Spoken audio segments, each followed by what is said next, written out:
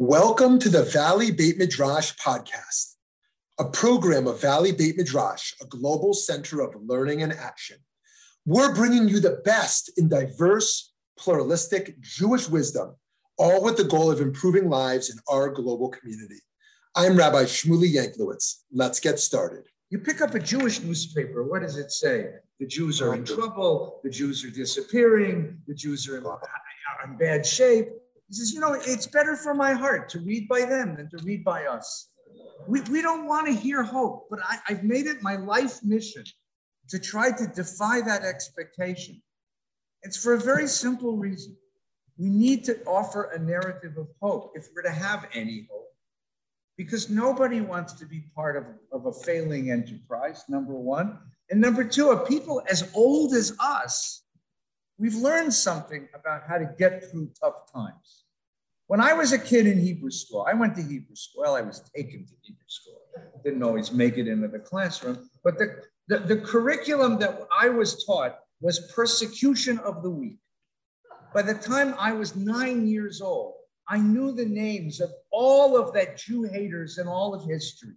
There was Pharaoh and Nebuchadnezzar and Haman and Titus and Vespasian and Hadrian and Torquemada and Khmelnytsky and Hitler and Heydrich and Himmler and Goebbels and Goering and all of them. And they were the characters, the cast of characters in our Hebrew school curriculum. And I knew the names of all of those haters long before I knew the names of any of the rabbis of the Talmud. I knew that long before I knew the names of the great books of the tradition.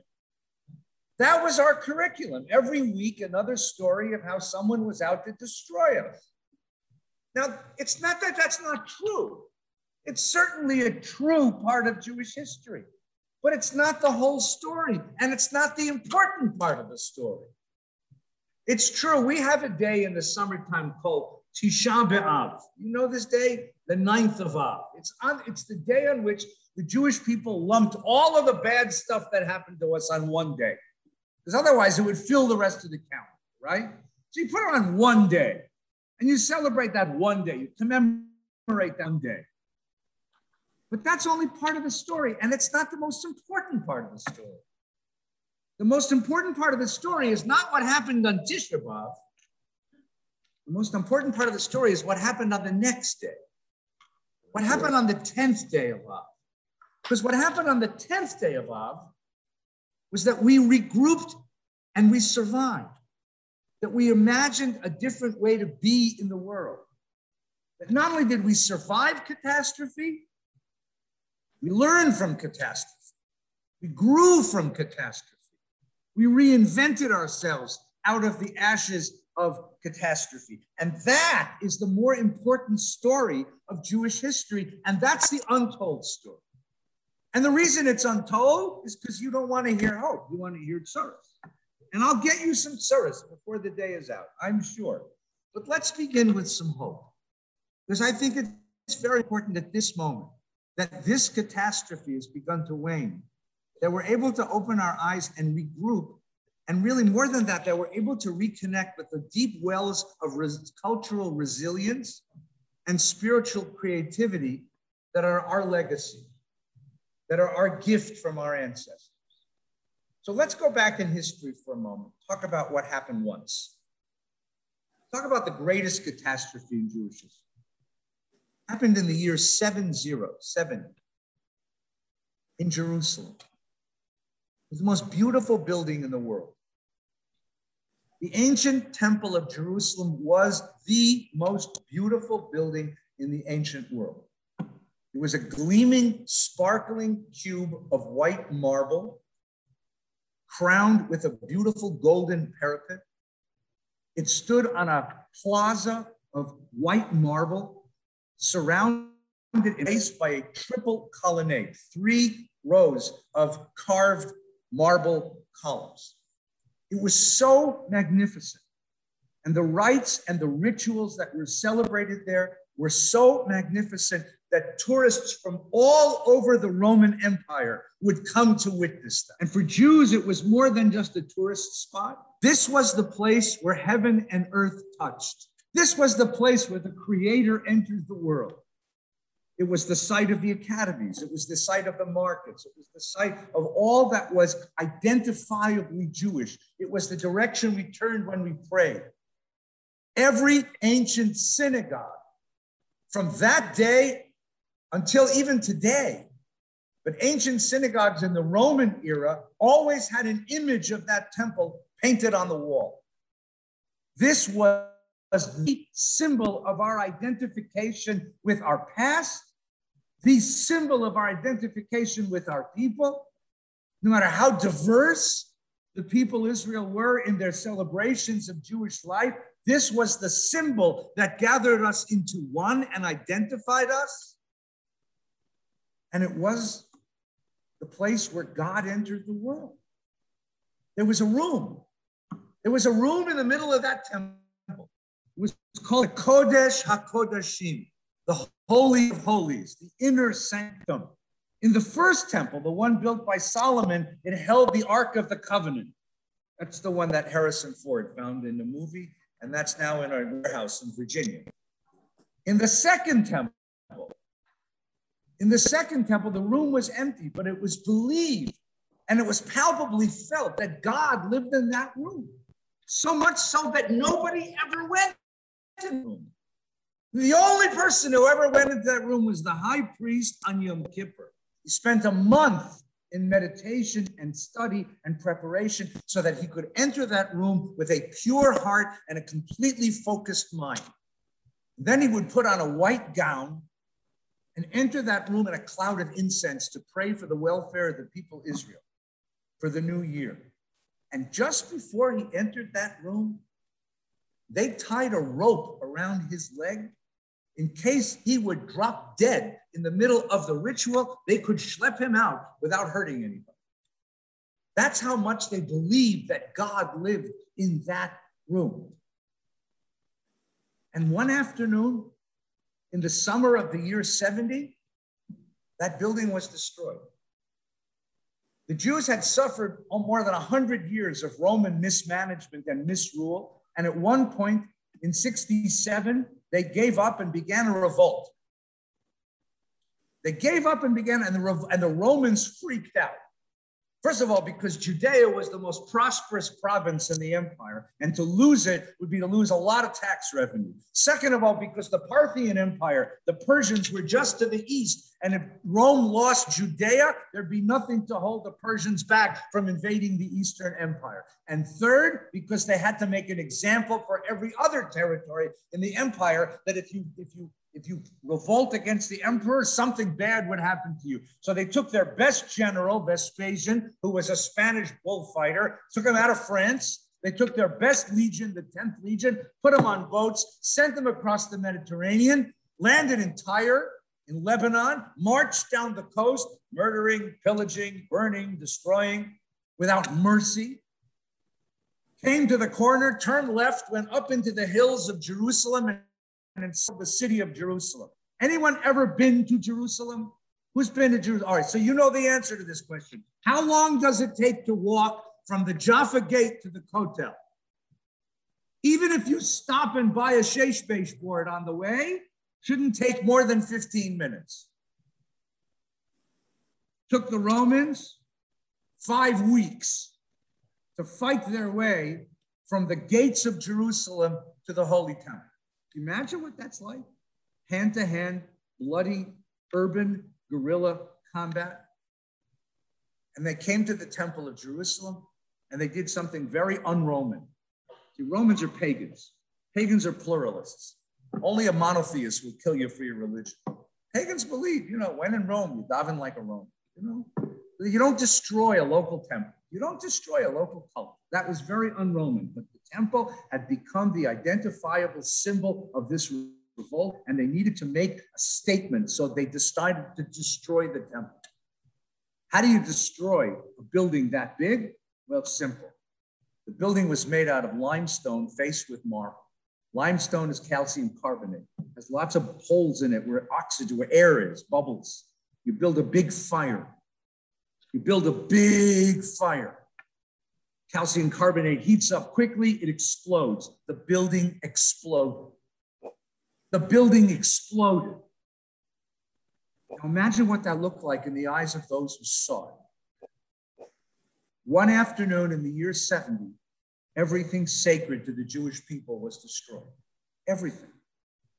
Everything sacred. The priests were gone, the altar was gone, the temple was gone, the sacrifices were gone, the academies, the markets that were gone, the whole thing destroyed in one afternoon. Just imagine what that looks like. There were some survivors of the battle. They came down to the little town of Yavne, where the rabbis had cut a separate peace with the Romans, and they came before the great rabbis. They came before Yochanan ben Zakkai, who was the leader of the rabbinic community. And they asked him one simple question in good Palestinian Aramaic: Wie geht's? Where do we go now? What do we do now? We have no priest, we have no sacrifice, we have no temple. How do we worship? We have no place in the world which belongs to us. We have no power. We have no way to control the conditions of our existence. We have nothing which identifies us as who we are. And then they must have asked him the most bitter of all post-Holocaust questions. Does God hate us? What kind of God lets his city, his temple, his priests be destroyed? What kind of God does this to his people? Does God hate us? Now, what did Rabbi Yochanan say in return? Because all of Jewish history depends on what he says next. We'll stop for a moment. What could he have said? He could have said, yes, God hates you. It's done. It's over. The Jewish game is over. We have no temple. We have no priest. We have no sacrifice. We have no place in the world. We have no city. We have no power in the world. We have no being. It's over. Go home. Go become Romans. And I'm sure a bunch of Jews did that. They didn't have him to tell them that. They just did it. If your God lets your temple be destroyed, it means that the gods of the other guys are stronger than your God. So you give up, you go become like them. And they assimilated into the Roman Empire.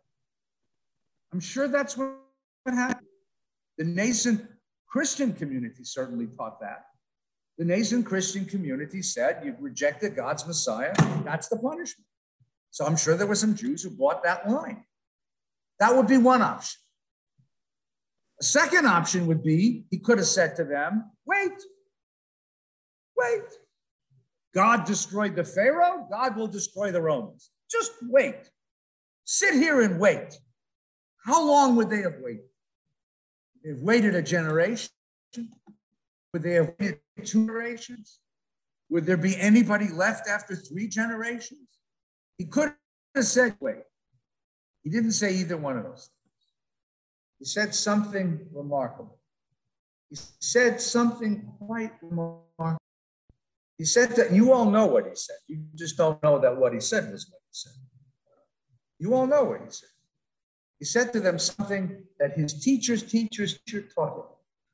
He said to them, Al shosha dvarim ha'olam omed, al Torah ve'al avodah ve'al gemilut hasadim.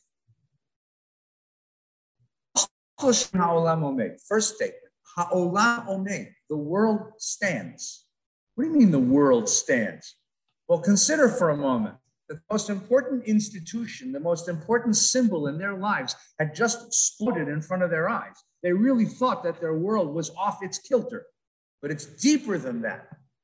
Because you remember that the Holy Temple was built on an outcropping of limestone called Even HaShtiyah, which is the foundation stone of the universe in the great ancient Near Eastern mythologies. The foundation stone of the universe, it's still there, by the way, it survived. It's under that very attractive golden dome, which is called the Dome of the Azoi. That's the rock. That's the rock. But they saw it explode. So they thought that rock exploded. So they really thought that the rock was knocked off its axis. They really thought that. And he said, no, ha'olam omed. Your world still stands. You didn't lose a world. You didn't lose your God. You didn't lose your place. You lost a building in Jerusalem. And you know something? We can rebuild. We just have to rebuild on new pillars. No more temple, no more priests, no more sacrifices. No more place. No more place, because we are a people, we will never have sufficient material power in the world to defend geography. You understand that 1948, the first time Jews had geography again in the world. But in 70, the rabbis were wise enough to say, we can't defend geography, so we'll take Judaism out of the realm of geography. And we will found it on new pillars. And what are the three pillars? Ala Torah, Ve'al Avodah, Ve'al Gemilut Chesed. This, look around.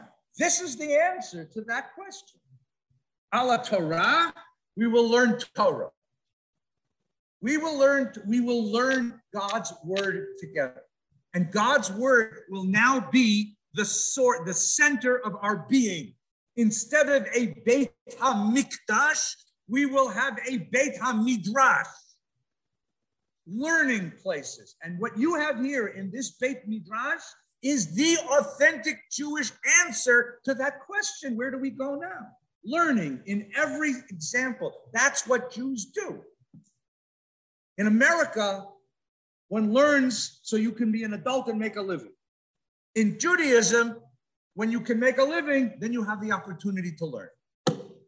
Learning was always an adult thing. School, that there's no word for school in Hebrew. They'd say for a book place.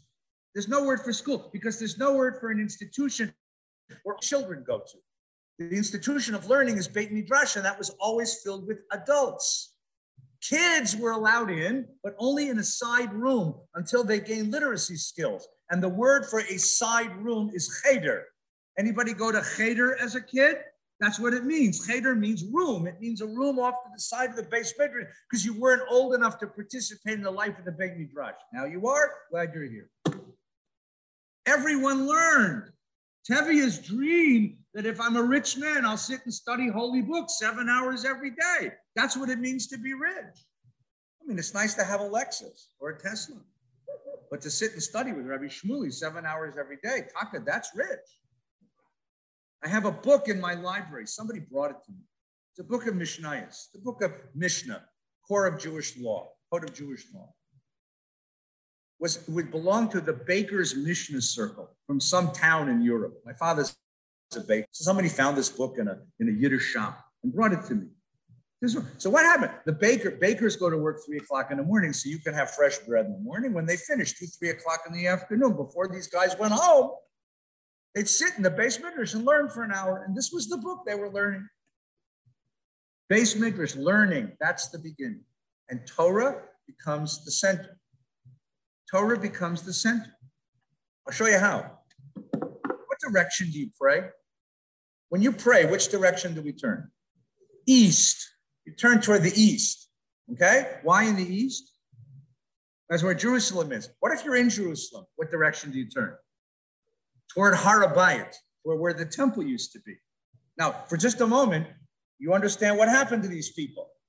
You turn to the east, that's where Jerusalem is. In Jerusalem, you turn to the Har HaBayit, to the Temple Mount. Lose the temple, you are disoriented. East is orient. Facing east, I am oriented. Lose the east, I am disoriented. Is this east? How come? You're the rabbi. No, there's a better reason. It's okay, there's a better reason. If you were in this room, if we were to daven Mariv tonight, which direction would you turn? No, you would not turn that way. That's east. You would not turn that way. Which direction would you turn? Why? Because that's where the Torah is. Because east is where the Torah is. Because east is no longer a geographic orientation. You're now oriented toward the Torah. That's the direction you turn. That's Al HaTorah. Avodah, we no longer have sacrifices. Instead, verbal prayer. And verbal prayer is Avodah Shebalev, the work of and the worship of the heart. And so we gather in a Beit Knesset to pray together, to share together. Anyone ever been to a Shiva minyan? Want to see a miracle at work? You want to feel God's presence? Come to a Shiva meeting. Somebody in the community has died, and we who are the neighbors, the friends, the associates, members of the shul, we show up, bringing food. That's another custom of the Jewish people. We show up because it is our job to convince our neighbors, our friends, that there's what to live for, that life can overcome death, that meaning can overcome the darkness. We don't want anybody getting stuck at the cemetery. So we fill their home with conversation and with memory and with prayer so that they feel the power of hope in that home. That's what a minyan is. That's what he means by avodah. And Gimilut Chesed means acts of kindness. So if school is where you learn Torah, and shul is where you learn, where you daven, where you pray, where do you learn Gimilut Chesed? Say it again. You can learn it everywhere, but there's one particular place where it is taught to you. At home. It is the rabbis in response to the destruction of the Holy Temple in 70 that give us an ideology of Jewish home life. Open the Bible, you won't find a lot about Jewish homes. They live in tents, but it is not an ideology of home life in the Bible. But you open the Talmud, and that's where you find an ideology of Jewish home. Because there the rabbis understood that's where you create character, where conscience is cultivated. And what did they do to the Jewish home so that you understand that this is a place of God? They took the gestures of the Holy Temple and they put them in our home. Your Shabbos table is the altar of Jerusalem. I'll prove it to you. I'll prove it to you. Friday night, tomorrow night. Friday night, you're going to light candles. You're going to bench lich. You're going to make kiddush. And then there's something on the table. What's on the table? A challah. What's the word challah mean? It doesn't mean egg bread. It is the name of a sacrifice that was offered in the temple. Now, before you're allowed to touch that challah, what do? You have to go wash your hands. You wash your hands and you make a bracha. And what's the bracha? Asher kitshanu mitzvotav etzivanu al netilas yadayim. We acknowledge God who has commanded us to wash our hands. Where in the Torah are you commanded to wash your hands? Answer, you're not. Who is commanded to wash his hand? The priest, before he makes a sacrifice. You become the priest. The challah becomes the sacrifice. The table becomes your altar. Oh, and by the way, you're about to eat that challah. There's one more thing you got to do. I live in LA. We don't just have challah, folks. We have gluten-free, high-protein, whole wheat, high-fiber, imported Belgian chocolate, basil, oregano, Wolfgang Puck challah. $18 a challah. What do you do before you eat that imported Belgian chocolate, basil, oregano, high-protein, low-fat challah? You pour salt all over the damn thing. Why? Because every sacrifice was offered with salt. You are re-engaging the rites and gestures of the Holy Temple of Jerusalem at your Shabbos table. Because this now is the locus of divinity. This is where God lives within the bonds of the Jewish community. Because God did not abandon us. Because God does not hate us. In fact, the rabbis had it the other way around. Not only did God not abandon us, and not only was God not banished from the world at the destruction of the temple, the Hefek, on the contrary, God was liberated. Because before that, God had to stay in that ugly building in Jerusalem. And now God can live in Phoenix, Arizona, or in Scottsdale, or North Scottsdale. Well, maybe not North Scottsdale, but Scottsdale. I mean, God can live anywhere Jews gather to celebrate Torah. God can live anywhere where Jews gather to teach chesed. God can live anywhere where Jews gather to pray. You want to hear a strange thing? Anyone ever been to the Kotel in Jerusalem? You been to the Kotel? Okay, good. So you face the Kotel. It's the holiest place because it's the retaining wall of Herod's temple, of the temple of Jerusalem. It's the closest you can get to the Holy of Holies without actually being there. Anyone ever turn around Anyone ever put your back to the Kotel and look that way? You know what's the other side of the plaza? You know what's on the other side of the plaza? A gorgeous yeshiva called Porat Yosef, paid for by some New Jersey billionaire. And you know what they do on Friday night in the yeshiva, in the base midrash of Porat Yosef? They daven. Now, wait a minute. I can't get to the Kotel because I live in Southern California. So I daven in Valley Beth Shalom. And you can't get to the Kotel because you live in Scottsdale. So you daven here at Or Tzion. It's an interesting name, Or Tzion. You daven here in Scottsdale. But people who are exactly 100 yards from the Kotel don't go to the Kotel to daven. How come? How come there's synagogues in Jerusalem? How come everybody doesn't go to the Kotel? Because God no longer has a place. When the temple was destroyed, the rabbis decreed that God is anywhere we gather to daven, and palpably so.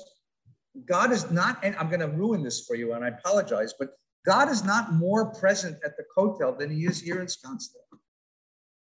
In fact, you could make the opposite case certain days, because that's what the rabbis understood was the meaning of that event. Now, what did they just do? They just did something remarkable.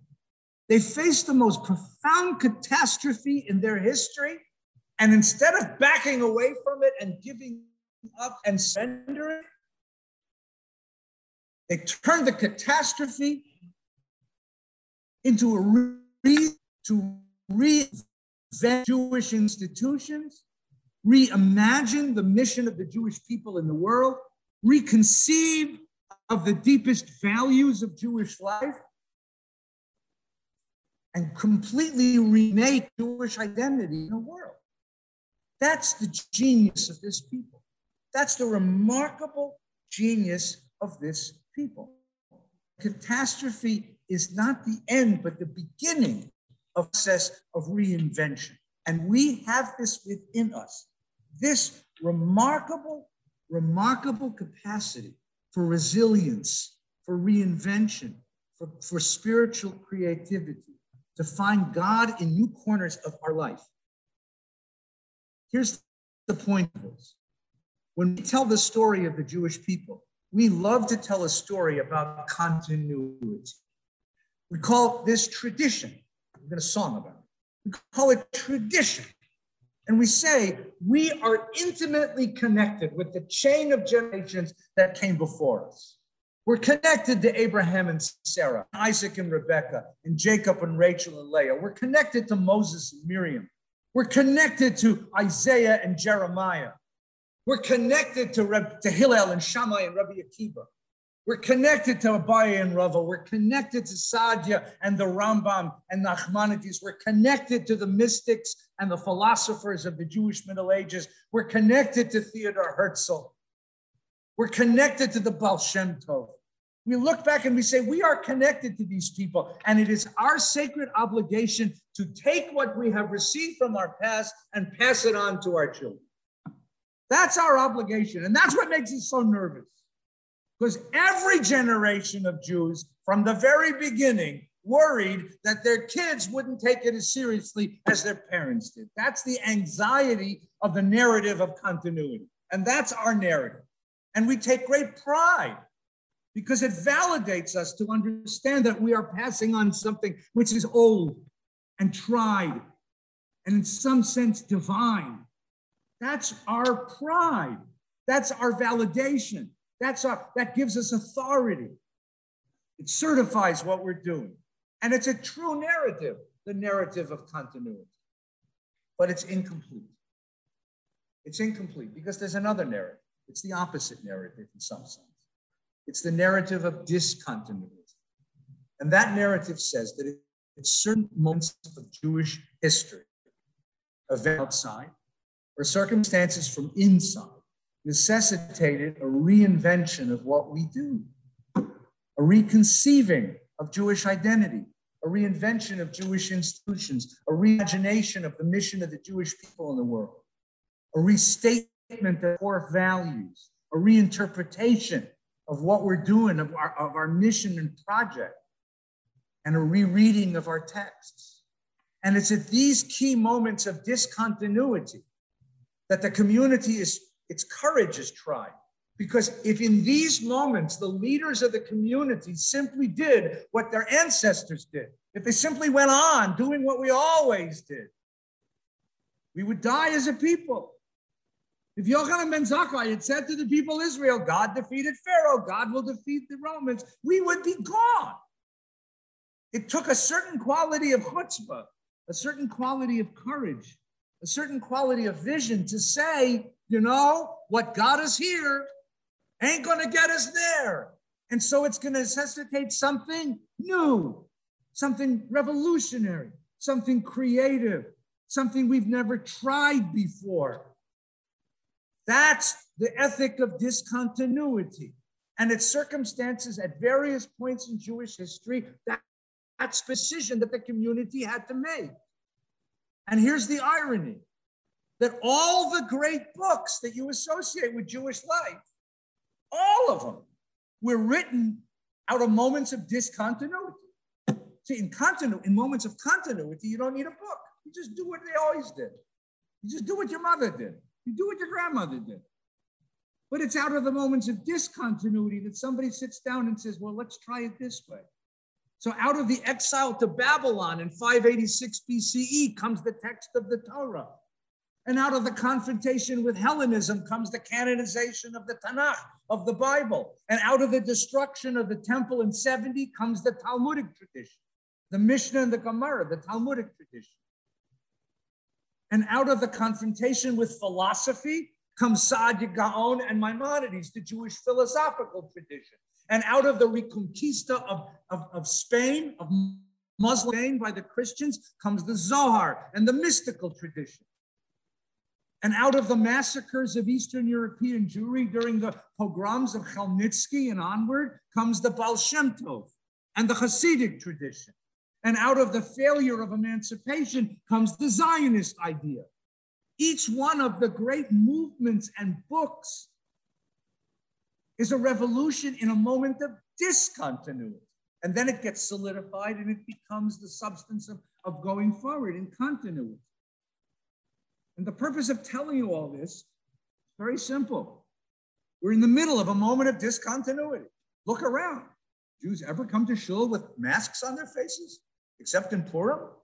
Right? What are we going to do for Purim, by the way? How do you know you're wearing a mask if you're already wearing a mask? Rabbi, I need you to figure this out before Purim. But you understand that we're living in a moment of catastrophe. We're living in a moment of catastrophe. Someone said that it's actually a triple catastrophe. COVID is the pandemic of 1918, the depression of 1929, and the political upheaval of 1968, all at the same time. But it's not just this moment of COVID, it's really a broader thing called modernity, which has presented the Jewish people with a set of circumstances that are brand new to us. Individualism, the security and freedom of America, the sovereignty and power of the state of Israel, all of this is brand new to Jews. If you read Israeli newspapers, first of all, God help you, have aspirin on hand when you do. You have to understand that after 1,800 years of being powerless, we're not very good at governing ourselves. And if that statement isn't corroborated, just open any Israeli newspaper and you'll see that I'm right. It's going to take us a couple of 100 years to get good at governing ourselves because we haven't done it in a long time and we're not very good at it.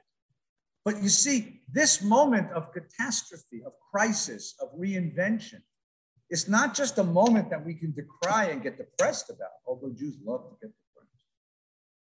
It's really an opportunity to grow. It's an opportunity to change. It's an opportunity to reimagine. It's an opportunity to reinvent. It's a stimulus to reinvent. What's going to come? I don't know. First of all, let's take a look at one small thing. This. I don't know what you did on Rosh Hashanah. I'll tell you what I did, not this Rosh Hashanah, last Rosh Hashanah. Last Rosh Hashanah, we couldn't be together. So we built a TV studio in our synagogue. And on first day Rosh Hashanah, it was me and the cantor and a film crew. That was Rosh Hashanah at my synagogue. Second day Rosh Hashanah, my partner did service. I stayed home with my wife. Guess what I did? I turned on the TV. We have a smart TV. You can get computer on the TV. And I went to shul in New York and Denver and San Francisco and Houston and Jerusalem. I listened to 10 or 12 of the greatest rabbis and cantors in the world. What did anybody, don't confess this in front of your rabbi, but did anybody do this? And that's not going to change. We are now one Jewish world. We wanted to be one Jewish world. We got it. This is not going to go away. Right? I do a Torah study Shabbos morning in Valley Beth Shalom. We actually record it on Thursday mornings and we broadcast it on Saturday mornings. I get email from people in South Africa arguing with me. There's this guy in South Africa that loves my Torah stuff. You know, I have to get up in the middle of the night, but it's all right, you know. I mean, it's just remarkable that we are now one world. This has forced us to rethink what and who we are. I know I've been speaking now for what, about 40 minutes? So I know that you can't stand this much good news. So already you're thinking to yourself, doesn't he know what kind of trouble we're in? Doesn't he know? Doesn't he know all the statistics? Hey, guys, I'm a rabbi. I know all the demographics. I know all the bad news. I'm so good at delivering bad news, I could make you cry, right? But why? That's not what's important. What's important is that we are a people with a long history of cultural resilience and spiritual creativity.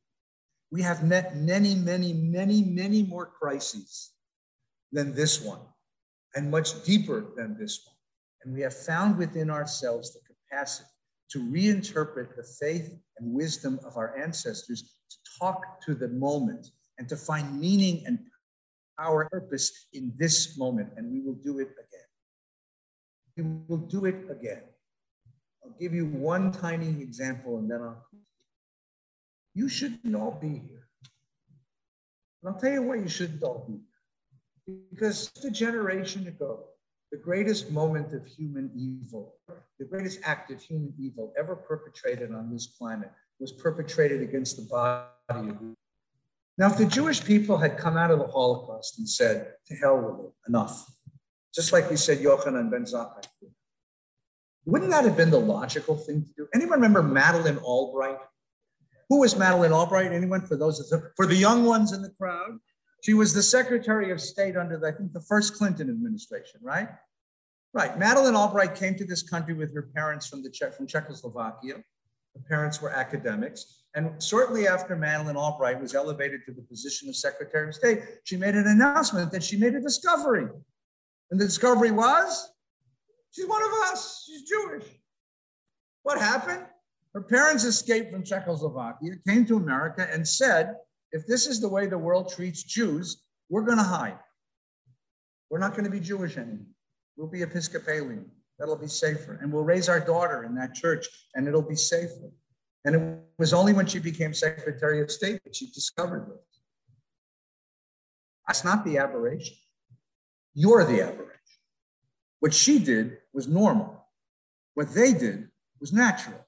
To protect your child from something as horrific as Hitler, no wonder they wanted to become Episcopalians. And you, miracle of Jewish existence and Jewish resilience. That's how Jews respond to catastrophe, with a reassertion of what's most important to us. There's a beautiful midrash in the Talmud. When the people of Israel crossed the Red Sea, the Bible says, "Vayaminu b'Adonai b'moshavto." They believed in God and they trusted Moses. So there was a guy in the Talmud that says, of course they believed in God. And of course they trusted Moses. They just crossed the Red Sea. If you'd cross the Red Sea, you'd believe in God too. And the other rabbis of the Talmud said, no, not true. Not true.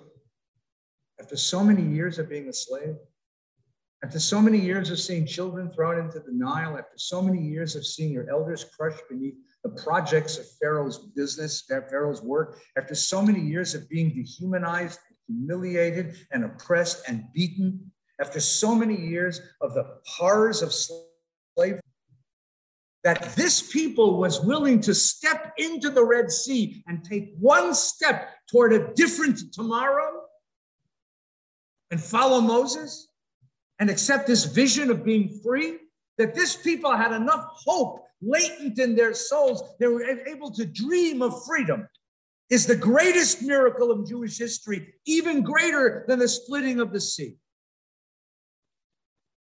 And I would submit to you that there are Jewish children who learn in this building a generation after the Holocaust, 2 generations after the Holocaust, is a greater miracle still. Tonight is Rosh Chodesh Kislev. You have 24 shopping days until Hanukkah. Given those supply chain problems, you better get it done quick. So in 24 days, we will stand in front of menorah, Chanukiah, and we'll light a light. And we'll say, right? Hanukkah, and then She'asa Nisim Lavotenu, God who did miracles for our ancestors, Bayamim Ahenu B'zman Hazeh. In those days, at this time of year, and I want you to add 2 words to that bracha. Uviyamenu anu, and in our day as well. Amen. Thank you. Thank you so much.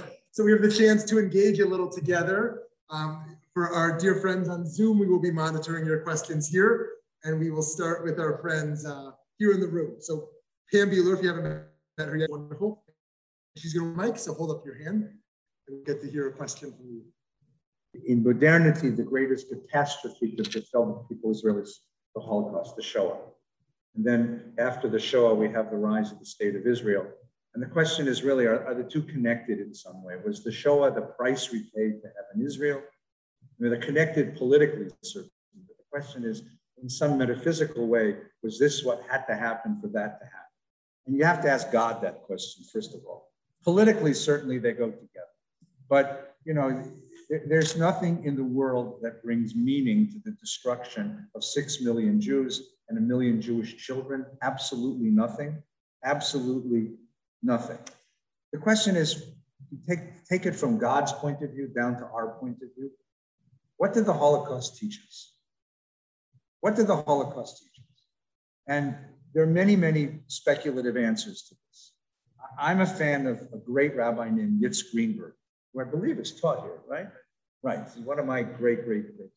And Yitz's answer is, we learned that we cannot live without worldly power. That what Yochanan ben Zakkai did was the right move in the year 70, taking us out of space, taking us out of power so that we could float through the next 1,800 years of history. But Theodor Herzl in 1895 offered an answer. We said, now it's time for us to return to temporal power because the world has changed and the world will not let Jews live without some degree of temporal power. And that's what the state of Israel represents.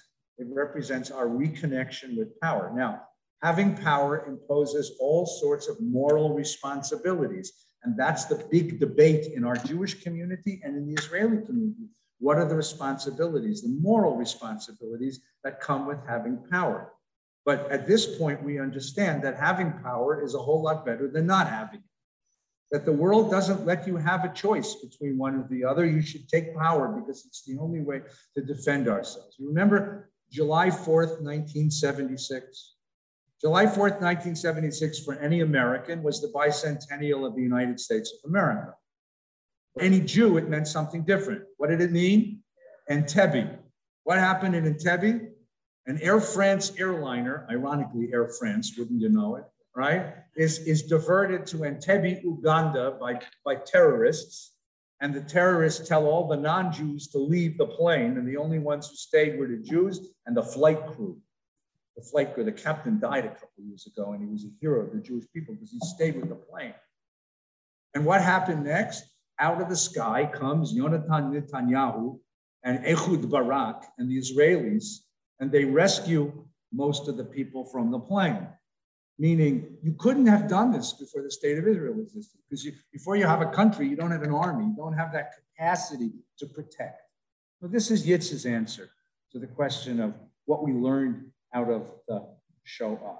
I would go one more step, which is, if the state of Israel had not been created at that moment, I don't know who would have the moral wherewithal to go on being Jew. It was a remarkable statement of saying yes to the world at a moment when the world screamed no to us. And that, I think, is another one of the great miracles of Jewish life, that we said, yes, we will live as Jews. We will stand up proud as Jews. We'll be visible as Jews, even though the world makes it incredibly dangerous to do that. And I think that's one of the effects of the Holocaust. I don't like to think of it in terms of causes, but one of the effects is that this was a statement of Jewish assertion of Jewish life in the face of the most profound moment of Jewish death that there ever was. And that's how I think of it. But thank you, wonderful question. I appreciate it very much. I'll answer any question about anything except ice hockey. Oh, good, thank God. Can you give us some examples of how Jewish community is making itself today? Yeah, that's a wonderful question. So I was talking to Rabbi Shmuley earlier at dinner. When the pandemic began, I went to look for analogies. I want to know when else we faced something like this. And I couldn't find anything that helped me understand, for example, the pandemic of 1918. And that was a different circumstance because there was a world war going on. So one of the things I found was some very interesting writings about the Great Depression. There's a woman who teaches University of Pennsylvania named Beth Wenger, who wrote her doctoral dissertation on the Great Depression in New York Jews. And she makes a very interesting observation. She said the Great Depression itself did not change Judaism. What it did was advance trends that were already latent in the community. It advanced them 10 years in one moment. And I think the pandemic has done the same thing. I think we went to bed in 2020 and we woke up in 2031. And so the things that were happening in our community already happened when we moved 10 years quicker. The disaffection and disaffiliation of Jews from Jewish institutions.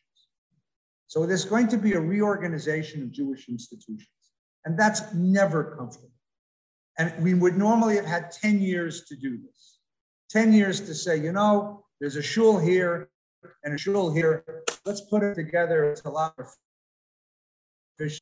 And if we had 10 years to do it, we could get it done. But doing it in 1 year is really hard on people, right? The same kinds of things with lots of institutions in the community. We're going to be asking ourselves, can we live without this institution? What does it do? And then we're going to be asking ourselves, what new institution? Where do we need to invest our resources as a community to give us a chance to survive into the next generation? And I think that's what's going on. And the pandemic forced us to do this. I'll give you one other, I'll give you a silly example. Not a silly example, I actually got a profound one. I don't know if you did this too. I'm in a conservative synagogue. These are conservatives. I'm in a conservative synagogue. Our services were interminable. Like interminable. Like high holidays, like 5 hours, 6 hours long, you know? And people, you know, they come when they come and they leave when they leave, but you can't do that online. You know, Zoom gives you about an hour and a half, 2 hours max. So we had to sit down and say, okay, if we only have 2 hours to pray, what's that got to include? So now we're back in person. So now we have 1 hour and 45 minute Shabbos morning service. We start at 10 and we finish at 11:45. Nobody complains. I don't know why. I don't know why they don't want a 5 hour Shabbos that starts at 8:30 and ends at 1. But somehow they're seeming to manage with it. No, to be less facetious about it.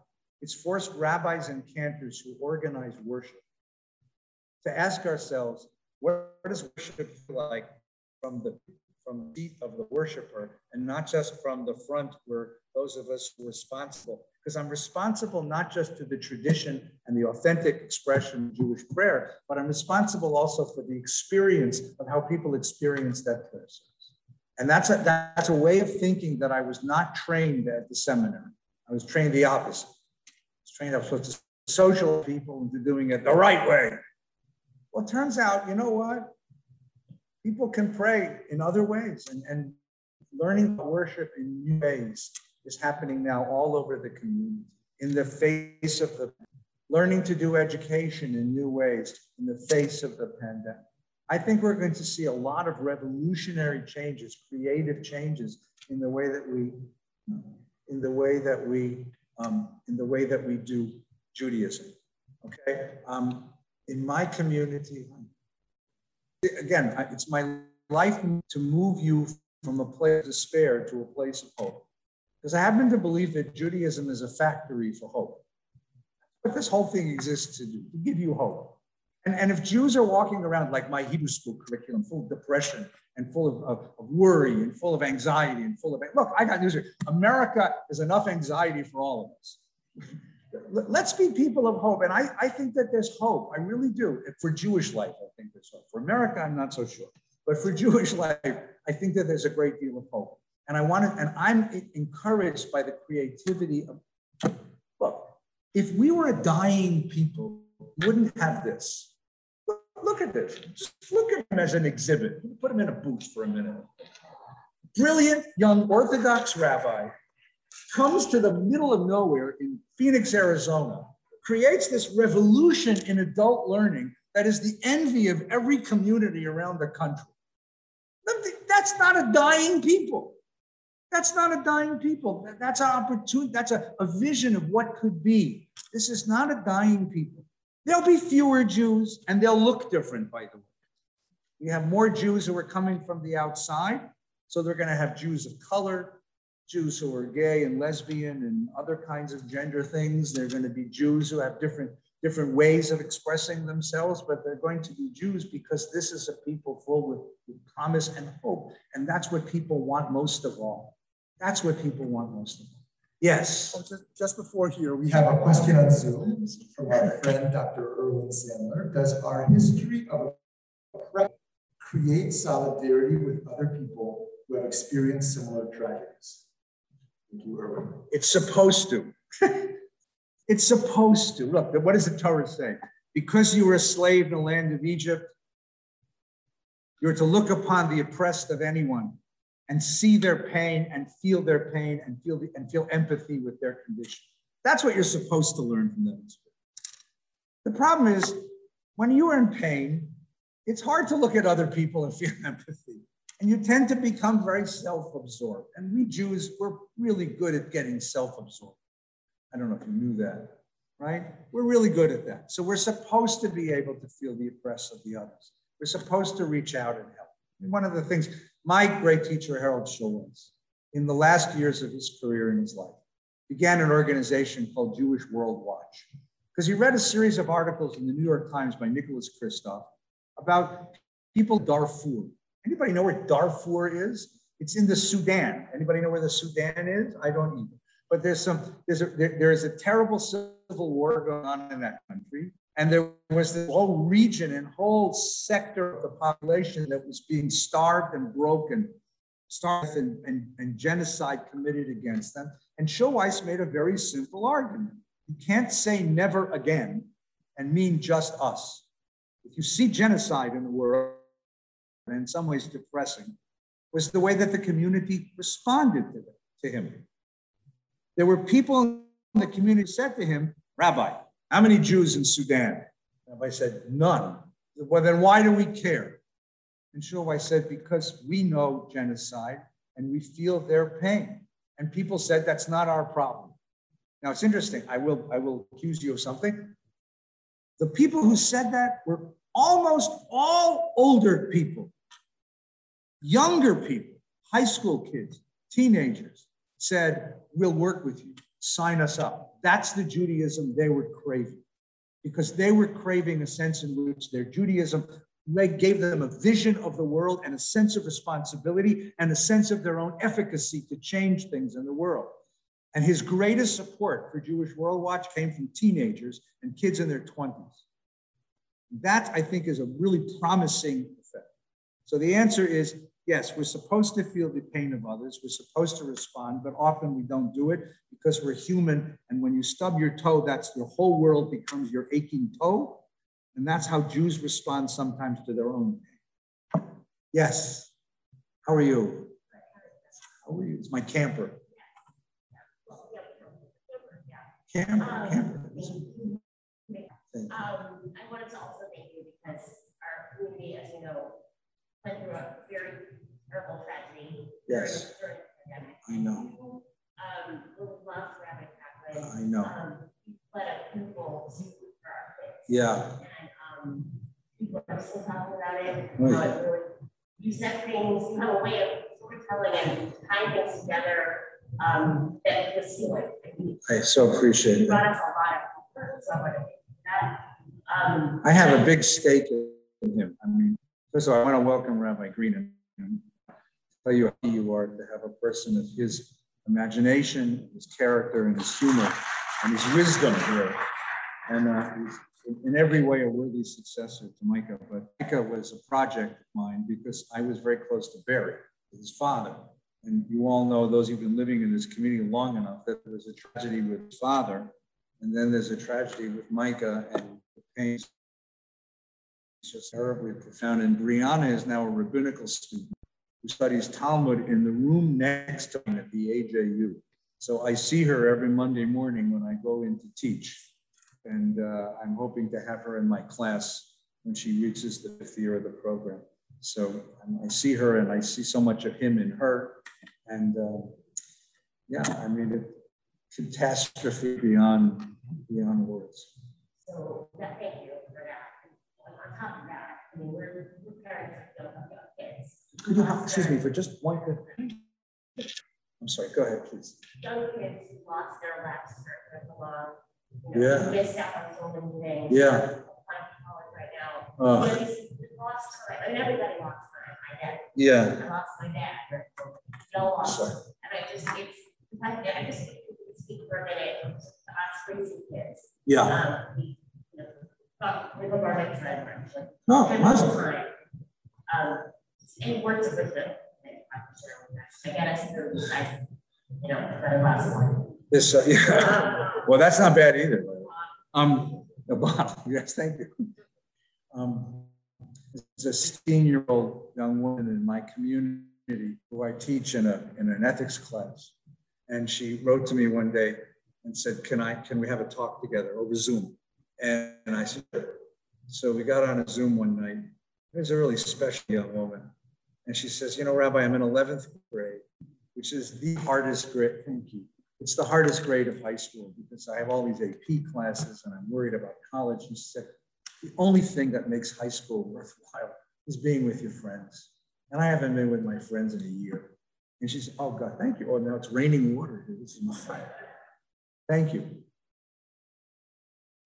She said, "I live with my parents." She's an only child. She's wonderful. She said, "I love my parents. My parents are spectacular. But I'm having such a hard time not being with friends." And I think, look, let me make a silly prediction, which is that we will not know the mental health implications of this pandemic for about 10 to 20 years, but there are going to be profound implications. There are young children. We have kids in our nursery school, who are going to school. They came back to school late last year, but were wearing masks, who are not going to learn how to read facial expressions. There are kids who lost all their middle school years. There are kids who lost the last years of high school. This is going to have a huge impact on our kids and on us. And I can't begin to tell you what it's going to be. So here too, I'm going to invoke the genius of the Jewish people. Social distancing is the opposite of Judaism because we cope with catastrophe by holding each other. That's what a Shiva Minyan is. That's what Yizkor is. That's what Tisha B'Av is. We hold each other, we gather together, we find strength in one another, we hear stories, we protect one another, we sit down at a Seder together, we sit down at a Suda together, we hold each other. You push us apart, you lose the mechanism of protecting. But we understand that community matters. We understand that community matters. So the only advice I can give you is to reassert the presence of community in the lives of your children with even more energy than you ever did it before. Right? Many years ago, I had cancer. I had cancer twice, unfortunately. And the second time was particularly horrifying to my kids, my young kids. And the only thing that got my kids through that experience with some semblance of sanity was that a group of folks, of friends of ours, family and friends, gathered around my children and in a silent way spoke to them and said, you are protected. You are part of us. You are our responsibility. We will be here for you for the rest of your life. You are not alone. You don't have to suffer this alone. That kind of community, that kind of circle of caring is what kids are going to need now, right now, to know not just parents, but the whole extended family and extended community. And if you're one of these people whose parents live here or your grandkids live, then you go and spend some time, assert yourself into their lives. If you're not, if your parents live in Philadelphia or Toronto or Tel Aviv, then go adopt a grandparent when they're here, right? I mean, I think that we have to think about new structures of community in order to assert that kind of protection for kids' souls. That's what it's going to take. And that's project our synagogues are going to have to start now to do that. We're going to be a little bit less private, and a lot more open about we're here to protect you and care for you.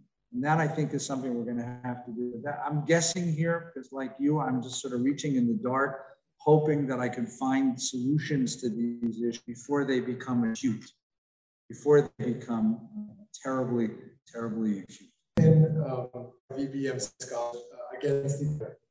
And I want to see how you would agree or disagree with someone we had visit us last year virtually. And part of what I hear you saying is that hope is a crucial part of Lucy, and you want to lower the temperature on our anxieties. So last year we had Danny Gordis here with us at VBM, and I think he argued the opposite. I think what he argued was that actually it is always keeping our finger on the pulse of trauma that is what has been the source of our resiliency. And the problem with Judaism today is we want happy Judaism. We don't want tachanun. He says is the answer. Our finger on the pulse of the anxiety or the trauma. And that, never losing that negative is actually what gives us the key to survival. And I think you may be saying the opposite. Certainly you value studying Jewish history and understanding history, but ritualizing it, embracing it daily, I don't know. So,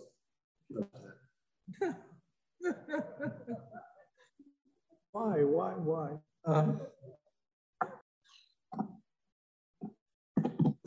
My in-laws are very generous, and some years ago they gave us a gift for our anniversary.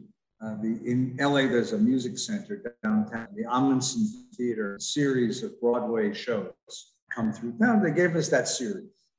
Wonderful tickets, like, 6th-row orchestra tickets to the whole series, because they're generous. The money, they can do it. So we went, we enjoyed shows tremendously. One of the shows that year was called Titanic. It was the year that the movie Titanic came out. There was a Broadway show called Titanic, and it won all the Tony Awards. Beautifully presented. So this was the road show of Titanic. We went, and beautiful show. The first act of the show, you introduce to each of the 3 decks, the rich people, the Strausses, and on deck, class folks on the second deck, and the people in steerage underneath, right? The immigrants and the others underneath. And the dance is beautiful, and the music is beautiful, and the just unbelievable. It's a beautiful show. Just before intermission, come back from intermission, half the theater's empty. And we're sitting 6th-row orchestra. These are taka expensive seats. No one's there, just us. We're the only ones left. 6th-row orchestra. Everyone leaves. What's the message of this? Nobody wants to be on a sinking ship. If you say to your kids, Judaism's doomed, it's just, we don't have a chance. We're disappearing. If the anti-Semites don't get us, the assimilationists will. I mean, why on earth would anyone want to invest their soul, much less their material resources, in that narrative, in that story? Why would they want to do that? Why would they want to do that? Out of guilt? You think that's going to do it? It's going to do it for a little while, but eventually it doesn't work anymore. Why would they want to do it? My own story. We had a routine. Every Rosh Hashanah had a routine. Mom would come into our bedroom, and Mom would say, "Boys, get up. It's time to go to shul with your father." Me, I'm the good kid. I got up. I washed up, I got dressed, I ate breakfast, I went to shul with my dad. My brother Larry sat in bed. I don't want to go to shul. I don't want to go to shul. It's boring. The cantor's boring. The rabbi's boring. The service is too long. I don't believe in God. I don't want to go to shul. My mother would come in. My mother's a great philosopher.